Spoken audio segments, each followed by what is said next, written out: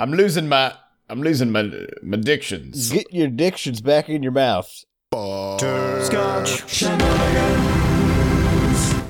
Hey everybody, welcome to episode 36 of Coffee with Butterscotch, the game dev comedy podcast of Butterscotch Shenanigans. I'm Seth, and I'm the games programmer. I'm Adam, and I'm the Webbles programmer. And I'm Sam, and I make art. And today is January 26th? I don't know what year it is anymore. 2016? Year is it? Before we get started, we have a warning. Anything can happen on this show. There might be profanity, lewdness, Might be. innuendos. There's going to be shitloads of profanity this time. So if you got a beef or a ham with that, then get away right now. Yeah, but if you got a turkey with it, I'm pretty sure you should continue listening. Turkey is delicious, if you so that's if you got fine. a turkey, you're going to want to baste it and then brine it for at least 24 hours before you deep fry it. Well, yeah, Yeah, but so then you'll- you're going to want to put a chicken inside of it. And then you're going to want to put a ring on it. Yeah, definitely. as the saying goes. Mm-hmm. So what happened this week, you guys? So this is the post-launch podcast, really, I guess, right? Yeah. That's right. We still got a few days left on various feature spots and stuff, but we launched Crashlands on Thursday of last week. And it's been crazy. We're all very tired. Yeah, and before we get into the meat, The gritty.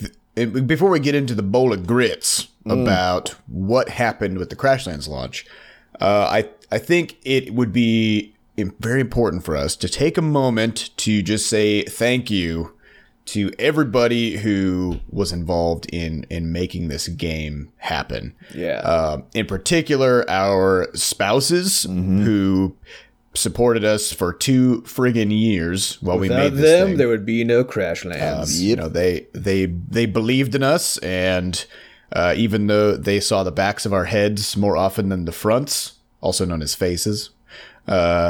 It depends on which side of your head your face is You on.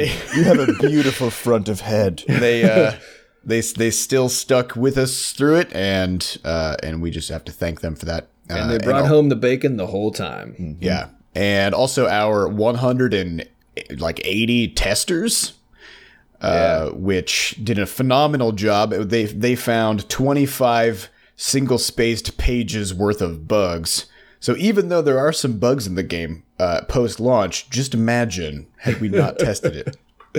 Also, the people at Apple and Google and Valve who saw fit to pick out Crashlands for those feature spots on the stores. That's really what launch day comes down to. And if it weren't for those, then It would have been a flop. my God, nothing would have happened. Yeah. And of course, last but not least, everybody who's playing the game, thank you guys so much for, taking the chance to throw down some cash on what we would consider our first legit pay up front game. I know we kind of are bucking the trend in the mobile market by not making a free game that slaps you in the face with ads all the time and steals money from your wallet while you're sleeping. But That's our next game. Money Stealer. that's our next game. But yeah, just thank you all for ponying up the $5. Yeah, or and the I do want to 15er. say also on top of that, you guys have been great for also directing some increased review coverage and stuff. We asked people to tweet at Total Biscuit, for example, and IGN to get them basically to pay attention to Crashlands and to cover it. And it's been really surreal because Total Biscuit, which for those of you who don't know, who does a series called What the Fuck Is, and then he does basically like a 40-minute sort of, it's like a combination design, deep dive, and critique of a game. We really want to get one of those for Crashlands, and so he basically tweeted out that he had been playing it. And we were like, what? And Which then is the first step Yeah, and then the president of Gearbox. of the United States. Oh, no. Okay. No, just Gearbox. Close enough for us. Tweeted about it as well, so that was really cool. And Rami, who's the guy who runs Vlambeer, which makes Nuclear Throne and Ridiculous Fishing. So we've had a good sort of splash on that. And I also wanted to say thanks to all of our reviewers, the Twitch streamers, the YouTubers, the guys at Twitch Arcade for writing the glowing article there, and also for their forums just existing. So we've had some fun contact with a lot of iOS players through their forums. So And thanks to everybody. And our moderators Yeah. who are currently of our forums and our subreddit who are currently just being buried in I mean, so this is something that we didn't really anticipate because our previous games have all been small enough that people didn't really feel the need to like jump into forums and subreddits and ask questions. They just kind of just played them.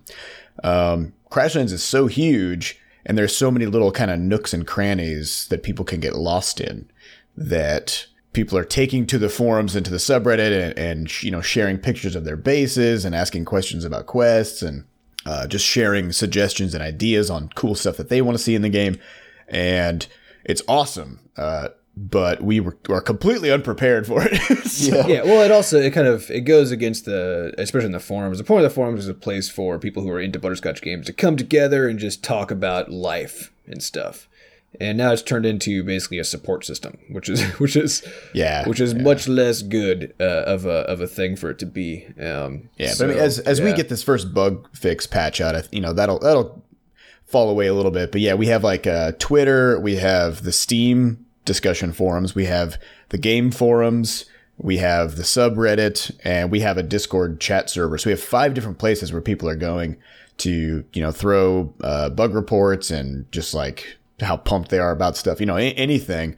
And so we're trying to come up with a better system to sort of funnel people into the right channels for their the main problem we're facing is that when somebody wants help, they don't look for an answer or the right channel. They just pick the first channel they see, go into it, and start asking for help. So that's really that's the situation we're in, trying to figure out how to get around. And seriously, last one for real, Yo-Yo Games. Thank you to Yo-Yo Games, the creators of Game Maker. That's the engine that we used to make Crashlands. Mm-hmm. They make an incredible product if you're interested in getting into 2D game development. It's just Game Maker is just the way to go. And they've also been really, really helpful on the launch. There were a couple sort of bumps when we launched the game on Steam. Yeah. And they've been very responsive in helping us figure out what the fixes would be for that and getting that taken care of. So those guys are awesome. Okay, Fact. So let's actually get talking about the launch. What happened? I don't even remember. We've been in a time warp. It's like a bullet time. Well, so we hit the button for both Android and iOS on Wednesday night, right? So the stores, both those stores, they turn over around 2 p.m. On Thursday afternoons, and so you have to have your game out for a while beforehand to make sure it's fully propagated before you get a feature spot. So we always do that around 11 p.m., which we did, I think, at 10, just because we were very excited. And we hit that and then basically watched things to make sure nothing was broken. So we went to bed, slept for, I believe, each of us about 3 or 4 hours. Got back up at 6 and then launched on Steam at 7 o'clock. In the morning. Yeah, right in the morning. And from then on, it was just it was this waiting game to see what reviews would come in, what the stores would actually do, because you're not guaranteed any of the stuff. So no one lets you know, like, hey, we're going to feature your stuff. They tend to be like, you're being considered for a feature, is essentially how they phrase it.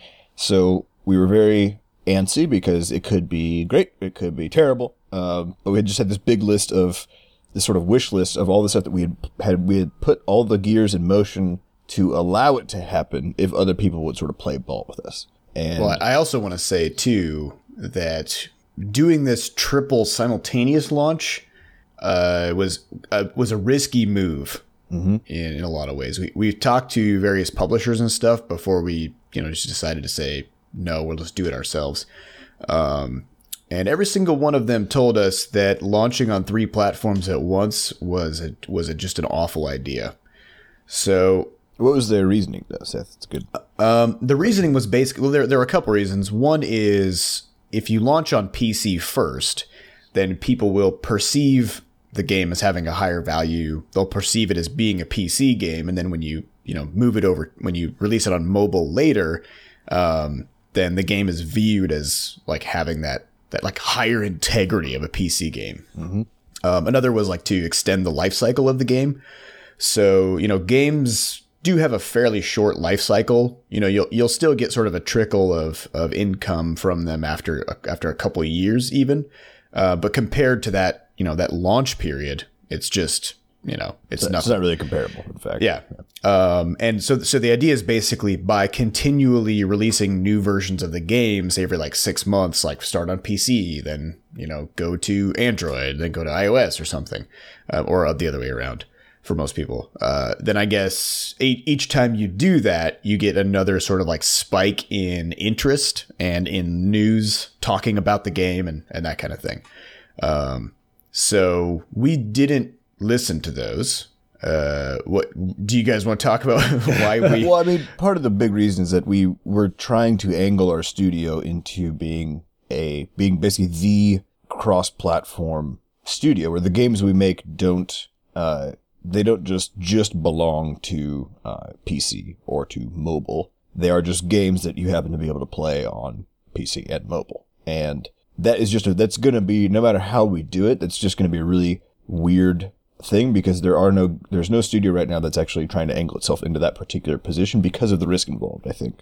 And this is something that we were really worried about going into launch, which is that, because we've tried to put ourselves sort of between the two, is it going to be the case orphaned? That like a sort of like having to deal with like mixed heritage. It's the same sort of thing where it's like, who do I belong to? Well, and who will accept me? There was an additional argument which we heard a lot, which is it is a fact that you can't charge the same amount for a game on mobile and PC. I mean, people have tried it, resulting in spectacular failure because it's not possible. Those markets are just different. They're totally different from each other. So prices are suppressed on mobile, so you have to charge less if you want to sell anything. It's just how it is. And so one of the sort of common wisdom items is that if you launch a game on both platforms at once, because you sell it for cheaper on mobile, then people will buy it instead only on mobile, even if they would have bought it on PC for the higher rate, and therefore you're sort of cannibalizing your own potential income. Which might be true. Might be true, but I think it's not. Well, I think it's also not true necessarily in our case because of the cross-platform nature of the game, which is that you can play it the same game that your save has been on both. And so we had a few people, tweet us pictures of their setups where they tweet us a picture of their PC next to an Android tablet and then their iPhone off in the distance, and all three have Crashlands on them. So it's like, right. Because they're like, I want to be able to do it everywhere. That's exactly the point. And I mean, and our rationale was that what we've basically set up is a way that people can, if they can afford it and want to, they can play Crashlands no matter where they are on any interface they prefer when they're at that place, right? So if they're at home and have a laptop or a PC with a nice big screen that they prefer to play games on, they can play Crashlands on it. If they also want to be able to take it to work, they can do that. Yeah, but also think about the idea that if $15 is outside of their price range for the Steam version, yeah, then they still get to buy it. Yeah, they still have a way to get their hands on the game. Yeah. So instead of having to wait until they save up enough to buy it on Steam, they can actually just keep on playing the game. And then eventually, if they think they can afford it on Steam and still would prefer to play it there, then they can do that too down the road. Yeah, I mean, so I think if you're selling a game that has sort of a short memory footprint for the person playing it, meaning they could play it for a few hours and be like, oh, that's enough of that, then yeah, it's absolutely true that you're going to cannibalize your sales because somebody will buy it in one place, play it until they get tired of it, and then why would they buy it somewhere else? But we never believed Crashlands was that kind of game. We always thought it was something that somebody would play and then just play the crap out of. Yeah, but I think the best argument, or sort of the best, how do I put it? The best argument that we got against, or the most hilarious argument we got against doing this was basically, in a nutshell, nobody does this because it doesn't work. Yeah. But our intuition sort of fired up, and especially Adam as the scientist was like, if nobody does this, how do we know that it doesn't work? Mm-hmm. Right? It's that is it tautology? Yeah, it's some kind of circular reasoning. Is the right word, yeah. Yeah, I mean, like a real life analog would be, nobody finds me attractive, so I don't bother taking showers. Yep. It's a statement whose inverse is its own explanation. So yeah, it doesn't work to launch on multiple platforms because nobody's doing it. Well, nobody's doing it because it doesn't work. Well, who knows? Yeah, who knows? Yeah. So, but I think it worked out. Yeah, and for us, the sort of the major rationale otherwise was we just figured if somebody sees Crashlands and knows that people can play it, then they ought to be able to play it. And if they can't, then that's actually a problem, because that means either they have to wait for it, and maybe they'll forget about it by that time. Maybe the hype will die down. I mean, Right. you know, Also, who knows what'll happen? After going through this launch, I mean, launches are extremely taxing on Yeah, us. why do it a bunch of times? Jeez. We're like, let's sign up to repeat last week 2 more times in the next 2 months. Like, no. Yeah, I'm I mean good. it's exciting, but Good yeah. God, like I need a nap, I need a massage, I need to play some games. You know, Yeah. like we're all just wiped over here. And we haven't gotten to do any of that stuff yet because we're still working on the emergency bug patch. Yes, But I guess I can I'll tell you talk right later. now, my dream scenario is just laying in my bed staring at the ceiling for 12 hours. That's what I want to be doing right Oh now. yeah, and every time we've gone out to eat for the past couple days, all of us just sit there and silently chew our food and stare blankly out Like the it's window. it's the one moment where we don't have to be thinking, so we Right. just stop doing it. And I mean, poor Diana, my fiance, was asking me questions about some other stuff we got going on. It was like friends coming over or dinner stuff, and I was like, Yeah, good luck. I can't answer any questions. And she was like, what? You're just going to be a passenger in life for And I the was next like, week. yeah, I was like, Yeah. yeah, I was like, just write them down. I'll get to them later.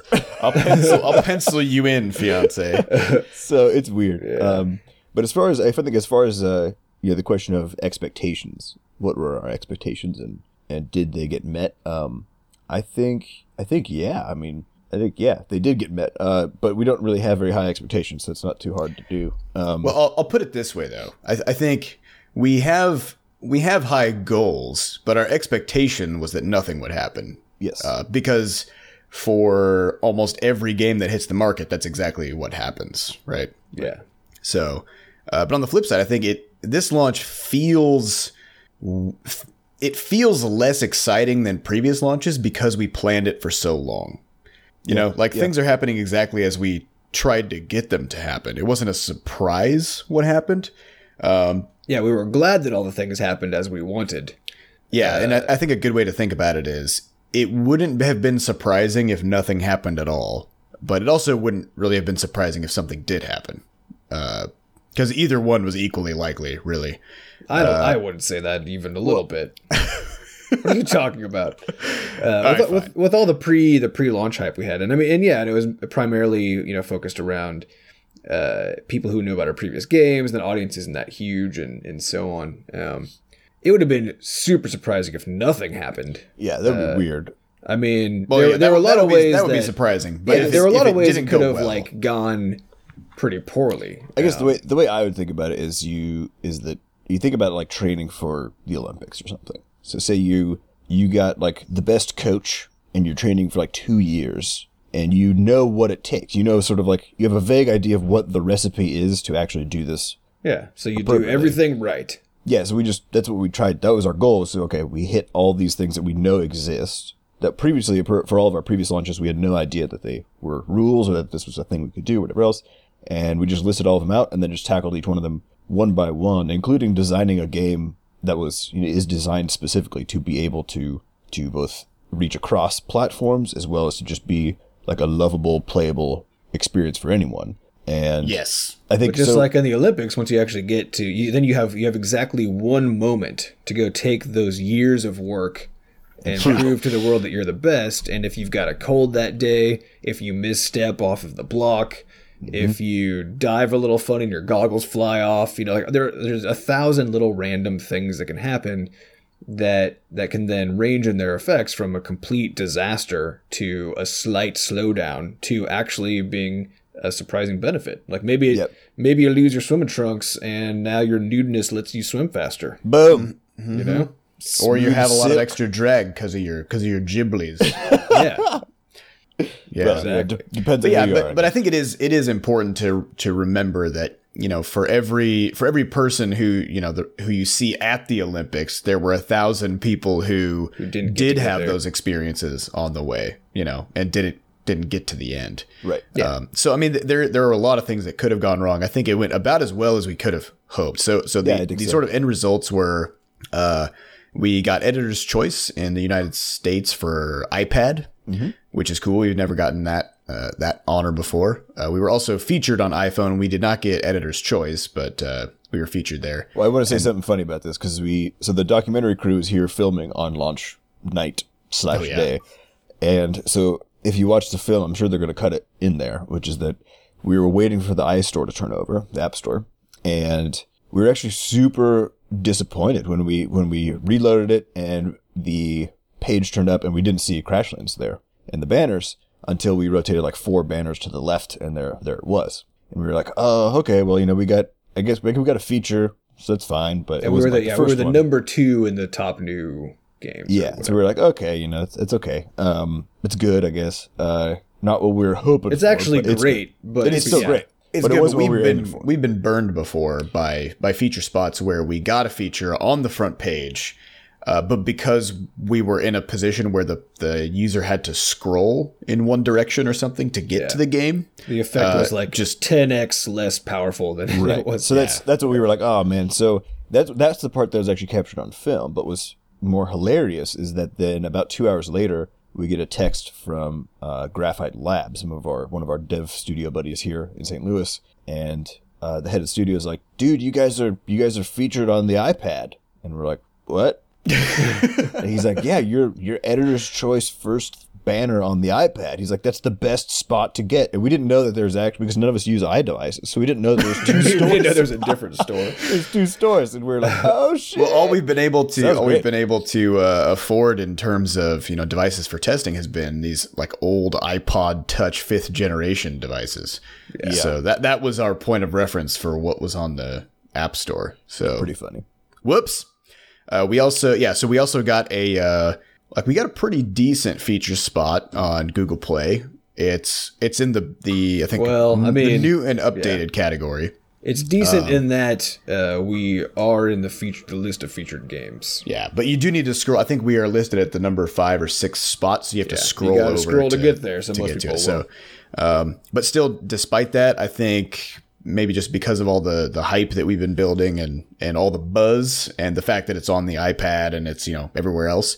We were getting a lot of search traffic for it, which pushed the game up to the number 1 top new paid apps spot. Which is pretty amazing. And it's also at the number 3 spot just for top paid apps in general, which is behind Minecraft and a racing game. EA game, yeah. So that's cool. Both of which I think actually have in-app purchases, so there's no way we're going to step in front of them. I don't think Minecraft does. It does. Oh, well, Minecraft has in-app purchases?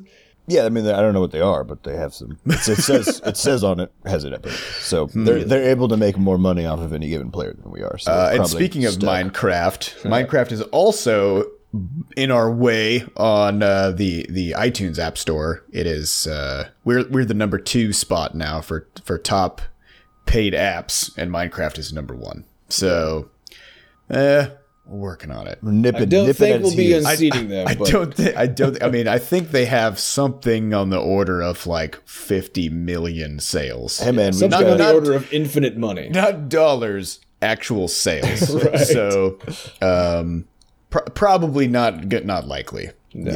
Yeah. One of the other fun things we've been looking at are we had a bunch of reviews come in from all over on mobile, as well as actually a bunch on PC, which we're very excited about, since we haven't gotten anything on PC ever before. So that was nice. We got PC Gamer and a couple other bigger sites like Kotaku. And our Metacritic score actually on mobile is currently sitting at 99. Yeah. It was 100. It was 100. Pocket Gamer. Pocket Gamer came along, and they were like, this game's great, 9 out of 10. So, yeah. So they messed up our perfect score, but that's okay. That's okay. We kind of knew that was going to happen, though. We did. We were betting on it. Yeah, we were betting that Pocket Gamer would be the one that would knock it. I don't know why, just something about it. just felt like it was going to happen.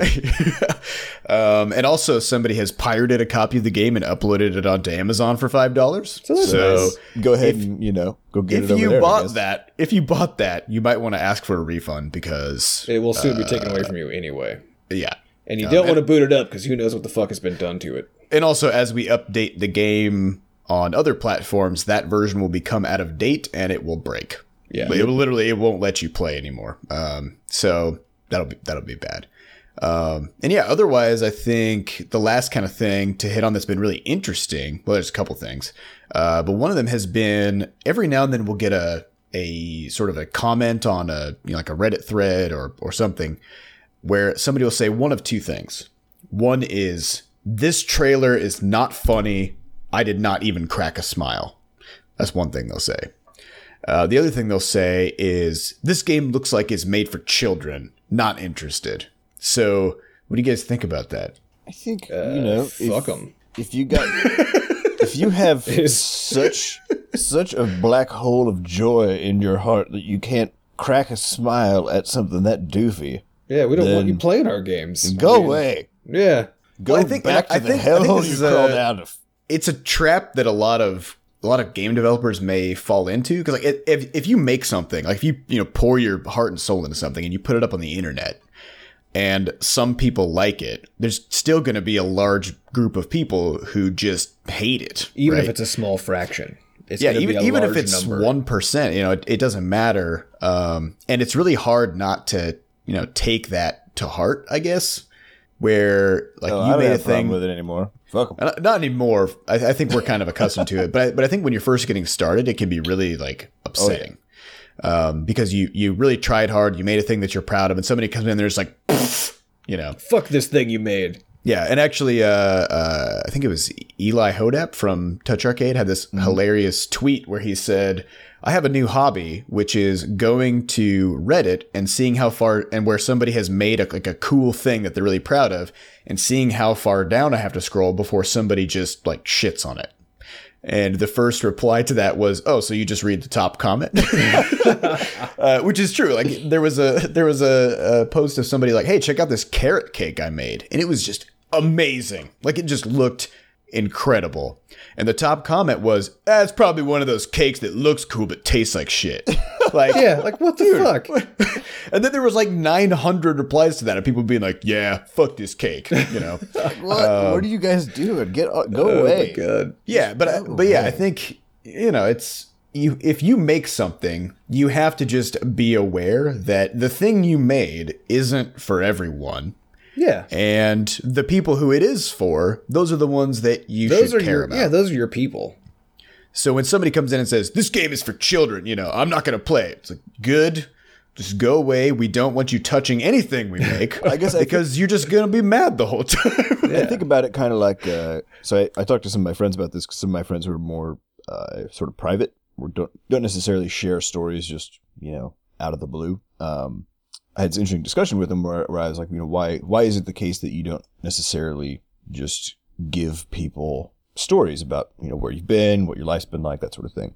And the interesting response was something along the lines of not wanting to basically be judged, right? So trying to kind of keep a privatized or sort of quiet sphere so as to not cause any problems and also not risk anything, which I think is really interesting because I use storytelling in conversation, the same sort of idea of this, where we put a bunch of character and a bunch of ourselves into the trailer, for example, of this game, as well. Literally, it's your voice. Yeah, literally. Well, yeah, and it's our humor. It's the kind of stuff that we find entertaining. Right. And so, yes, that means it's guaranteed to be very off-putting to some people because it has a very strong sense to it. But that's totally fine, because the purpose of it, as well as like storytelling in a social context, in my mind has always been actually as like a feed-forward mechanism for selecting people. So, for example, it's a filter. It's a filter, yeah. So it's if I actually sit designed down- to filter people out. Yeah, so if I sit down with someone new and I freely, within like 3 minutes of talking to them,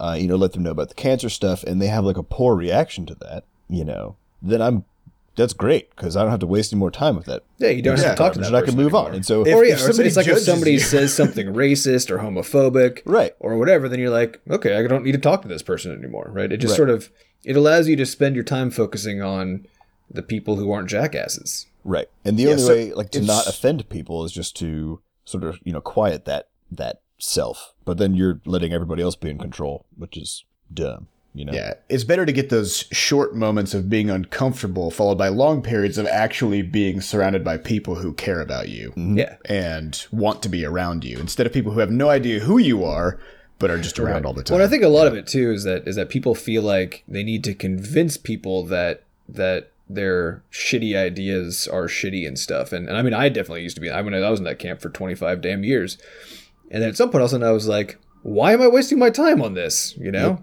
There's just no reason for it. You might as well just go enjoy the limited time you have with a subset of people who are just the people that you want to be around. Because, surprise, you're going to die someday. And if you spend any of that time complaining about someone else's accomplishments on the internet, you've wasted your life. You just lost.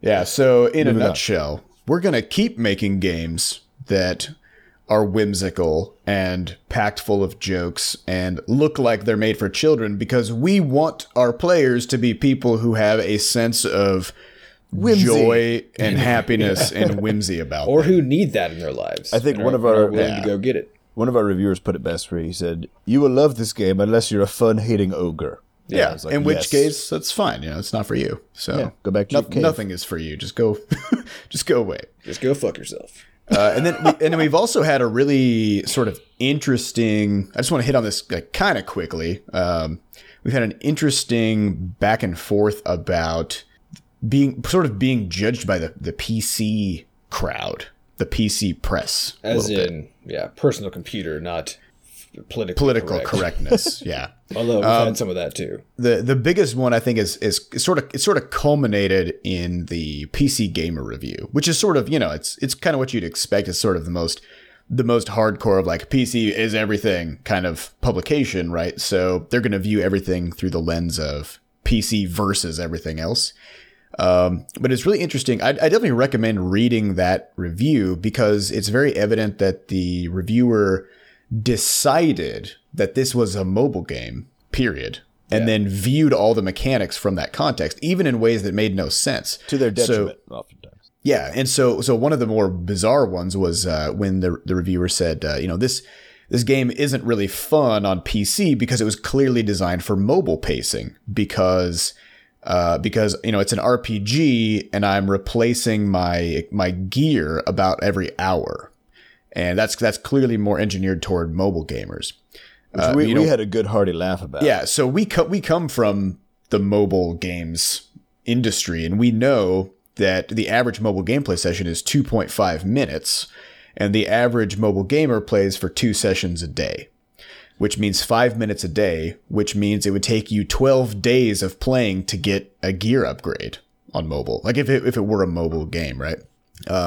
And then if you play a game like Diablo or something, which is a PC game, you're getting gear upgrades way faster than that. So it was just it was interesting to see how thinking about the game as a mobile game automatically just created nonsensical arguments. Well, the other big part of this is this whole controller or WASD keyboard movement request. Yes. Where, again, because everybody just says, oh, this is a mobile game ported to PC, that's why you have to click to do things. Where, in fact, you click to do things because that's the best control scheme for this game. And the game was designed around that control scheme, so that they go hand in hand. And yeah, I mean, we could design other mechanisms like a controller or keyboard or whatever. And yeah, we would do the best we can to make them work really well, but they inevitably won't work as well because the game is not designed that way. But it's just going to be a worse experience. Yeah, but people took it in the lens of, well, because this is available on mobile, they're just being lazy and not putting in these alternate control schemes because this is just, you know, a port of a mobile game instead of because and I think Seth, when we were talking about this, made the point that, you know, if someone's playing, say, Diablo or something, which is also just all click to control, you don't say, oh, this is just point and click because you don't interpret that in some other weird way. You just say like, oh, this is how the game is played. Yeah, right? I mean, where are all the people commenting on, you know, jumping into the Diablo subreddit, basically being like, game looks cool, I guess, but clearly designed for mobile. Not playing it until controller support is added. You know, you don't really see that. And so, yeah, it's been interesting. And I think it's just sort of a symptom of this is our first PC game. It's our first, you know, like bursting onto the PC scene. And it's going to take some time to sort of build up that trust with with the Steam players that we aren't just like making a mobile game and then slapping it onto Steam. We're trying to actually make something that just works on everything. Yeah, and that will make the game play as well as possible on anything we put it on. Well, my favorite quote from the PC Gamer article that I think really summarizes the whole thing is actually the one that he chose to like make really big in the big fancy text, which says Crashlands is a great game on mobile but is only a good game on PC. Which is it's an interesting thing to say because it's the same damn It's game. literally the goddamn same. It's exactly the same. And so when you say something like that, I guess the question is kind of like, what's that? What does that actually say, either about the reviewer's lens or about the markets in particular? Because it is true that our reviews, like we said, on mobile on Metacritic are something like 99, and on PC are 81. And so but it's the same game. But it is the same game. And so there's obviously, I think part of it is that the mobile crowd is actually starved for basically premium game experiences that are like those on PC, which is probably part of the reason why we essentially had if you would call it an inflated score, because relative to a lot of the stuff there, it's a better game, right? People were ready for something like this. Right. But I think on PC, if you're looking at relative to, I think that's why I think his point makes sense, which is that relative to other stuff that you could get on PC, it makes sense that it only falls into sort of the good category. Well, but it just depends on how you're rating it. Because if your rating is, and I think this comes down a lot to what your really hardcore, like the sort of stereotyped PC gamer cares about, which is graphics and controllers and things actually being the same as they are. Because that's a lot of the complaints we get are, I play a lot of RPGs, and this doesn't use RPG mechanics in the exact same way as these other ones I play. Therefore, I'm upset about this, right? Mm-hmm. It's that they believe that games are supposed to be a certain way. True. Or that there are certain features. And there are certain features that are required to make it a PC game. Yeah, which because of our inexperience in the PC area, we didn't anticipate some of those. Like, for example, there are some players who have 3 monitors lined up and hooked together using a surround system, which gives them a 5:1 aspect ratio. Right. The game actually automatically adjusts its aspect ratio to match that of your monitor, but we never thought about. We weren't prepared for that. We never thought about somebody having an aspect ratio larger than 1.77:1. Yeah. But so that was interesting. So I mean, there are some things we got to work. Yeah, I think we've definitely learned a bunch of stuff for our next PC thing, which is basically doing a better job. I mean, in a sense, it's almost like a localizing, right? Which is localization. You have to speak the language of the platform you're going to, and we messed it up a little bit on mobile this time around as well with like the settings page, for example. Like most mobile games don't have settings pages, and on iPad, for example, when you view on the iPad Pro, which has an extremely high resolution, you can play the game in what we call the turbo huge aspect ratio on there, which basically zooms the game out and you can see a lot more stuff, and that keeps everything nice and crisp. But it doesn't automatically do that. The game doesn't automatically detect and do that. And as a result, because most mobile games don't go in and mess with the settings first, they just play, we're getting complaints from people with the high-resolution iPad that it looked a little choppy, which it did. But it's interesting because whenever we watched a streamer play the game, who's always playing on PC, on Twitch, the first thing they would do is open the settings menu. Yeah, it's the first thing I do anytime I get any game ever, is open the settings menu. You set mobile games don't have settings menus. Right. Yeah. So there's like all these really interesting things. And I think, next time I think we're going to knock it out of the park as far as making sure that we basically, quote unquote, localize into the appropriate things on each platform. I think we definitely missed a few things on the PC side. The mobile users didn't care because it was basically extra, right? It wasn't like missing stuff. It was just kind of extra. And I think as well as we're really looking to take the graphical stuff up a notch for the next one, as far as shaders and effects and a bunch of other cool stuff. I will say, though, I will absolutely not apologize for streamlining the user interface. Yeah, that was the weirdest. The weirdest general complaint that we've gotten, or that we get. We got not a lot. We got a few. Enough that it's odd. We got a few comments from hardcore PC gamers basically saying this game sucks because of the fact that, like, I don't need to switch tools manually. I don't control, like, when my weapon comes out. But again, it was because they interpreted it as mobile mechanics. As a mobile mechanic. Like, so they thought we did that just so that mobile users could play it, and that's why it was done, and then therefore they said it was a bad thing. Well, yeah, the idea there is that simplification of user interaction makes the game too easy. Yeah. Which, for those of you who played it and have sent us pictures of your graveyards. Yeah, if you play the game for more than a few hours, you'll know that it gets hard. Yeah. And our take on it is basically, you know, the mechanism by which you actually do the thing that you want to do.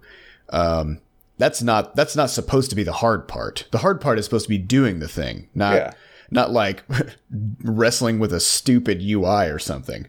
Yeah. So we're, you know, I'm not gonna apologize for that. Never. Okay, let's get to some questions. Normally at this point we would talk about games that we've been playing and sort of do some design discussion on those, but frankly we've barely slept because we've been doing this. We have launch, not been playing games. Although we should note that what is that game called? The Witness. The Witness is coming out today, and one thing that I'm very curious about. So we mentioned already that it's awesome that we've seen as much success as we have, but it's just kind of shitty to know that is necessarily happening, at the cost to some other game developer somewhere.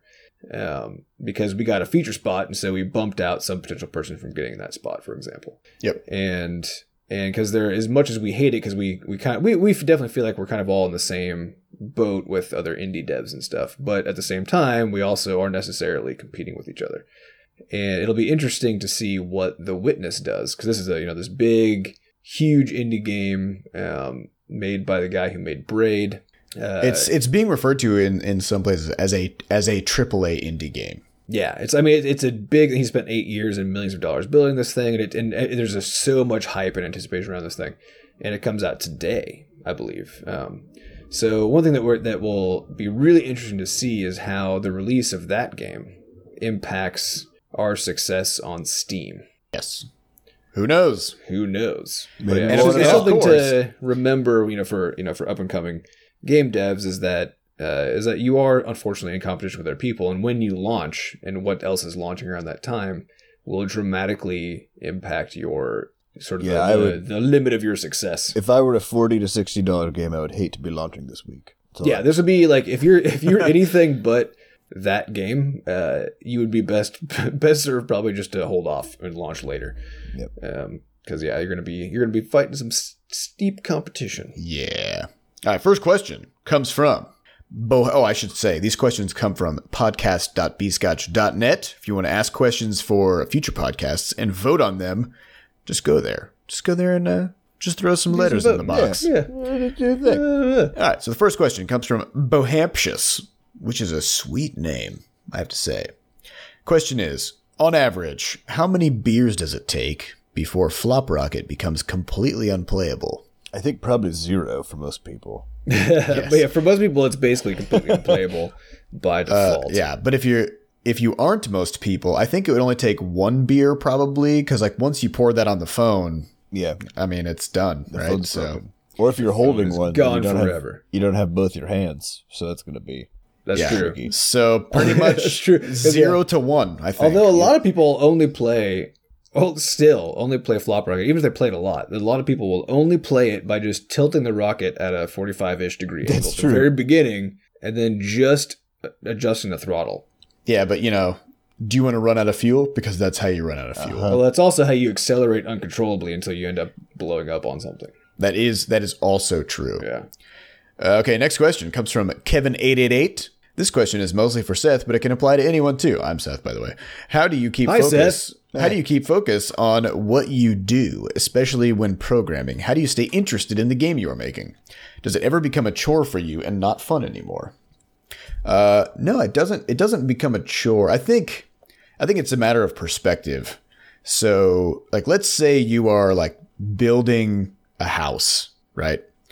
In order to do that, you need to individually, measure every board And nail in every nail. and every cut and pound in every nail, or use a nail gun, I guess. That would be much cooler. And test everything, and it's a very long process. And every single individual thing you do, you could think of it as a chore, but it doesn't really matter because you're not just like nailing boards, you're building a house. So I think like just knowing that you're working towards something big, it just makes all the little pieces enjoyable. Well, but also, I mean, you never. I mean, kind of from the flip side, you never actually make a game. You just program until a game is done. You know? Yeah, you don't just go, I'm going to make it. Well, I guess sometimes you go, I'm just going to make a game today. And then make a game. But even still, what you actually do is sit down and program nonstop until a game comes out. So the only way to do it and enjoy it is to actually like programming. Mm-hmm. Yeah, enjoy the work. Yeah, so it doesn't become a chore. I mean, certainly various periods of time when you're like faced with some nightmare bug or have to do the same thing a jillion times or whatever, like, certain aspects of it can become a chore. But on the whole, you know, like for me, I love programming. Seth loves programming. Sam enjoys it when he does it, but also loves the art that he's doing. Mm-hmm. Well, but here's an interesting question, though, because I tried to become a programmer for years. I have piles of books to learn how to program, and I never could do it because I just did not enjoy it at all. And it really wasn't until I got GameMaker and I knew that every line of code that I was writing was going toward producing a game. Like that line of code was going to become part of the game. It's not even because it's a game. It's because because coding is solving problems, right? Now the problems are interesting. The problems are interesting because most problems are boring as fuck, especially with like just like your average programming education course. It's like, I mean, they'll even be, I mean, my own experience with learning programming in any kind of official capacity, they're like teaching you how to like analyze business, like just dry as fuck business problems and stuff. And like, I remember nobody finds that interesting except my for final exam for my comp sci course when I was over at USC was just to write a program where there's like a painting company and they have these 20 different colors of paint and each color has its own price. Yeah. And you have to be able to estimate the cost of the paint that would go in a room of any dimension. Right. And that was like watching paint dry. But here's the thing. But some people love that kind of a problem. No, I mean, here's the thing. It's probably an interesting problem, you know, but all of the problems throughout the whole semester were like this. And they weren't interesting to you. Because it was so boring, I actually didn't learn enough programming to even be able to solve that problem. But I think the interesting thing here, and this, I had the same problem with school in general for a lot of these, the same thing, which is that if someone's like, hey, just go nail these boards for 6 hours, I need you to just give me this pile of boards full of nails. Yeah, that's a chore. Then you're like, what the fuck? Chore. What's the point of this? And that's actually what every single instance of programming was, and even doing art up until we started making games was. And that's what most people's jobs are like. Right, because you don't actually... Even in games, actually. Yeah, even in games. Yeah, because you really need to like buy into the overall vision of the thing. This is why also when you talk about just like being happy in a job or in a company or whatever else, the more you can actually get on board with the general company sort of like vision or the vision for whatever the project is that you're nailing nails to a board for, the happier your work will be because you see the bigger picture. And the point becomes way more obvious and way more enjoyable, I think, at the end. It gives you reasons to do things. Yep. Which turns out to matter a lot. All right, next question comes from Fweebers. Fweebers says, do you plan on any other designs for t-shirts if the first run is popular enough? This question is probably a little bit older, but because we just did a run of t-shirts. What characters would you consider putting on my chesticles? Which I think he means chest. I think that's either unless he means something else. Yeah, unless he has a fundamental misunderstanding of what a shirt is and where it goes, or just has weird biology. Yeah, also possible. I think we really want to do a run of t-shirts probably sometime in the next month, which would be a combination of the usual Butterscotch Shenanigans tee that you guys have seen us wearing, and then some character design stuff from Crashlands in particular. So we'll be doing some of those. We're going to put together a little tool to sort of both gauge interest as well as get people's info who are interested in that, and hopefully actually be able to make that such that people can see and we can adjust the cost of stuff based on quantity, since that's essentially how it works on our end as well. So the more shirts we get, we have to buy stuff in bulk to be able to get good stuff, and so it has to be planned out ahead of time. Mm-hmm. Which does bring me to the idea of Flux Dave's plushies, which I want to do. So we need to try to figure out how to make that happen. I personally want a juice box. I personally want a Fat Fish plushie. I want a juice box backpack. No, Seth, a fat fish backpack where its mouth opens up and you shove stuff into its gaping maw. Yes, I want a fat fish backpack. I'm only down for that if when you want to open it, you have to like punch it in the gut super hard and it vomits everything out. Yeah, and I also want a Flux Babes ski mask. A ski mask? With no mouth hole. Yeah, man. That would be... Interesting. So you mean your face is just Flux's face? Yeah, except for, I guess, for the eye holes. Yeah, But I think without the glowing eyes, I don't think it would work. I think you have to have glowing eyes. who knows? Otherwise, like- you just you're wearing a weird It'd be like Iron wrestling Man. mask. Weird purple and... Yeah. Are Think about you if- supposed to be like a weird knockoff Iron Man? Or what is Yeah, if Iron Man had no lights behind his eyes, he'd look pretty funny because you could see his eyes, his little eyeballs darting around in there, looking left and right. It does make me wonder why his eyes are glowing, because It's cool. it's It's the cool, same yeah. reason that Flux's eyes are cool. That's true. Okay, this is a fun example. If you look at League of Legends champions, I noticed this. I think like 80% of them have glowing eyeballs. Oh, is that For right? No reason, absolutely no reason. Because Glowing it looks eyes so are cool. sweet. They look great. Yes. All right, next we question. can retcon it though if we have to, but for this discussion, it's just because it's cool. Yep. Yes. Next question comes from MC. What kind of music do you guys listen to when you're gaming? Not developing, by the way. Gaming. Gaming. I listen to depends on whatever the- music the game has. Yeah, it depends on what the game is. If I'm playing like Terraria or something, then I listen to a song on repeat for weeks at a time. So Fact. Yeah, it's super annoying when that's we take just the what headphones off. it helps. It helps me focus, man. I'm Just like, helps me I've focus. heard this before. Seth can just dimly hear a song in the background for weeks. The worst, though, is Sam also likes to whistle along to the songs that he's listening to. No, I don't like to. I do it mindlessly. Or, yeah, he does it. It's just a habit. And What's so- the difference? But he'll only whistle the refrains. And so when Sam's listening to the same song for 3 weeks, about every 30 seconds I just hear the same tune whistled Like 4 notes for or so. weeks and weeks. It's It's my like it's a part of my it's a special kind of hell. part of my strategy to drive Seth insane slowly. Yeah. It's working. I don't know. I usually try to listen to the music in games because I think it's important. I think it's an important part of games. Yeah, especially Yeah, since well, a scary it's game. typically designed for the game, Yep. Sometimes I have to say for a lot of like first person shooters and like really heavy kind of action games, it often seems pretty fucking arbitrary. It's just like heavy music to kind of roughly set the mood, Right. But it does set the mood. It does set the mood, but if the whole goal is basically to make you like pumped, then I'll listen to other stuff instead. But if you play any other games that try to use music for ambiance of some sort, then it's actually telling you something about the game while you play. So Well, I actually, on that note, like I played Amnesia a little bit. Yeah. Which is that terrifying game. I actually had, if I played other music, it made it way less scary and it was much easier. of course to it handle.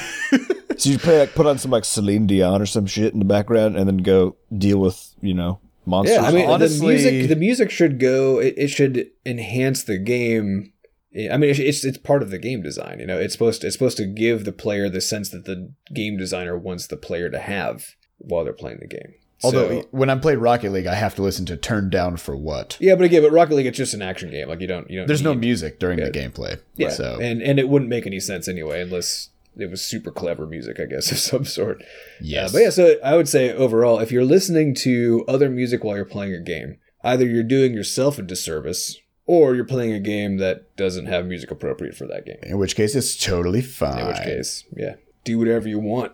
All right, I think we got probably time for two more questions. Let's do it. Let's do it. All right, next question comes from Gafferman. How is the game dev scene in St. Louis? Ooh, well, we got something coming up here actually this weekend. We got the Global Game Jam coming up. Yeah, the Global Game Jam in St. Louis. It's at UMSL, and it's Friday through Sunday. It's a 48-hour game building event, and the St. Louis scene actually has one of the biggest Global Game Jam sites in the country, if not the world, which is Yeah. crazy and cool. Well, technically, every Global Game Jam site is one of the biggest in the world.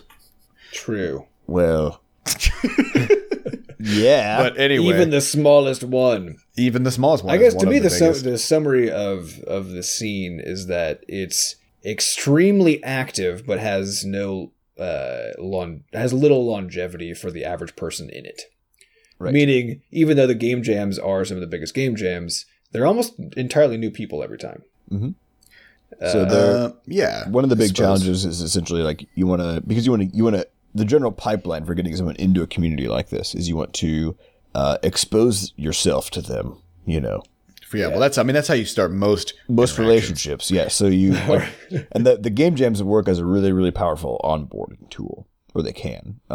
Where it's a sort of big ruckus thing. It's kind of like a little party. Well, yeah, and you get to show yourself that you can make a game. Right. So the game jams are sort of like the bedrock of the St. Louis game dev scene. And then from that, you'll get a very small portion of the people who actually go to the game jams, new people who are then like, oh, I can make games. I would like to do this. And now we have a bunch of resources for them to do that. So there's usually every month there's a meetup that has some sort of technical talk. There was actually one yesterday about how to ship games from the guy who made Cards and Castles. And I think quite a few people attended that. So there's usually like a monthly or bi-monthly sort of educational talk about some particular aspect. People do postmortems, that sort of thing. And then during the holiday party, which just happened at Christmas, everybody who made a game for the year gets a sweet, like, Boy Scouts badge sort of thing, which is cool. Yeah. So it's still on the rise, I would say. Like we don't have a huge contingent of people who are fully independently making games. We have a lot of people who are doing it on the side still. And part of there are a lot of people who are and have been making games for a while, but the number of people who are managing full-time to turn that into like a career path is quite small. Yeah, but that's so that's true. That's true for this kind of a everywhere. hobby. It's very, very, very hard to do. Yeah. So it's So kind of we're- inevitable. Yeah, I think in the future for the St. Louis community, the biggest challenge is not necessarily like we know how to get people in now. We know how to handle the growth of the sort of amateur. I think it's really closing the gap between, or creating some sort of pipeline between being an amateur who's interested and then being able to like fully go independent. Which is just that it is a huge problem. It's just a hard thing to do. I mean, it's a hard thing to do regardless. So, Well, it's also hard in St. Louis in particular because, you know, a lot of times the path would be, I'm interested in games. I go to some game jams. I learn a bunch of skills. After a few years, I know enough and I can get hired by a game studio. Like that's a secure, safe route. And that route doesn't really exist in St. Louis. There's only a handful of studios, none of which anybody would consider like big. Well, and they're not hiring a lot of people either. So They're not hiring a lot. I mean, it's not like, what is it, like Ubisoft Montreal or something that has 1,200 employees or whatever. Right. You know, we don't have anything like that here. So even the biggest studios are about 25, 30 people at most. So it's got a very bootstrapping mentality, I think, because everyone's like, okay, well, if we're going to do it here, we have to just do it. You got to just do it on your own. You got to, and it's very risky. You know, you'll need to, you know, quit your day job and live on savings and take a bunch of gambles. And, you know, for most people, that prospect is rightfully very daunting and just not really an acceptable route. or completely impossible because Yeah. racking up enough savings when you're not being paid well in the first place and have lots of debt, etc., to then be able to do that is not a common kind of situation to be in. Yeah, so it's something that's definitely, it's tougher. I would say it's probably tougher in St. Louis actually to become a professional game developer. Because you have to do it yourself. Yeah. You got to do it yourself. Absolutely. But if you are, it is a good place though in terms of just kind of general camaraderie, right? Of kind of everyone being in the same difficult boat. It has excellent indie spirit. Like like everybody's just like in the trenches in St. Louis, and it's freaking awesome. Like the atmosphere is really fantastic in all these different events and stuff. And people are very passionate. Like because there's so many independent developers, you don't end up with like we talked to a guy at GDC who was working at a large company who shall not be named, and he was telling us stories about.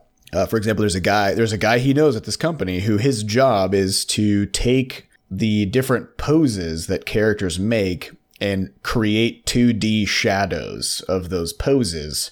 And he would do this 32,000 times per game. Like that's his thing. That's what he does. Job. I mean, yeah, technically he's a professional game developer, you know, but he's probably not that pumped about it. This is the guy who's nailing some boards, you know? And so in St. Louis, nobody is nailing boards. Everybody's building a house, Right. which is awesome. Okay, so last question is from Specchio.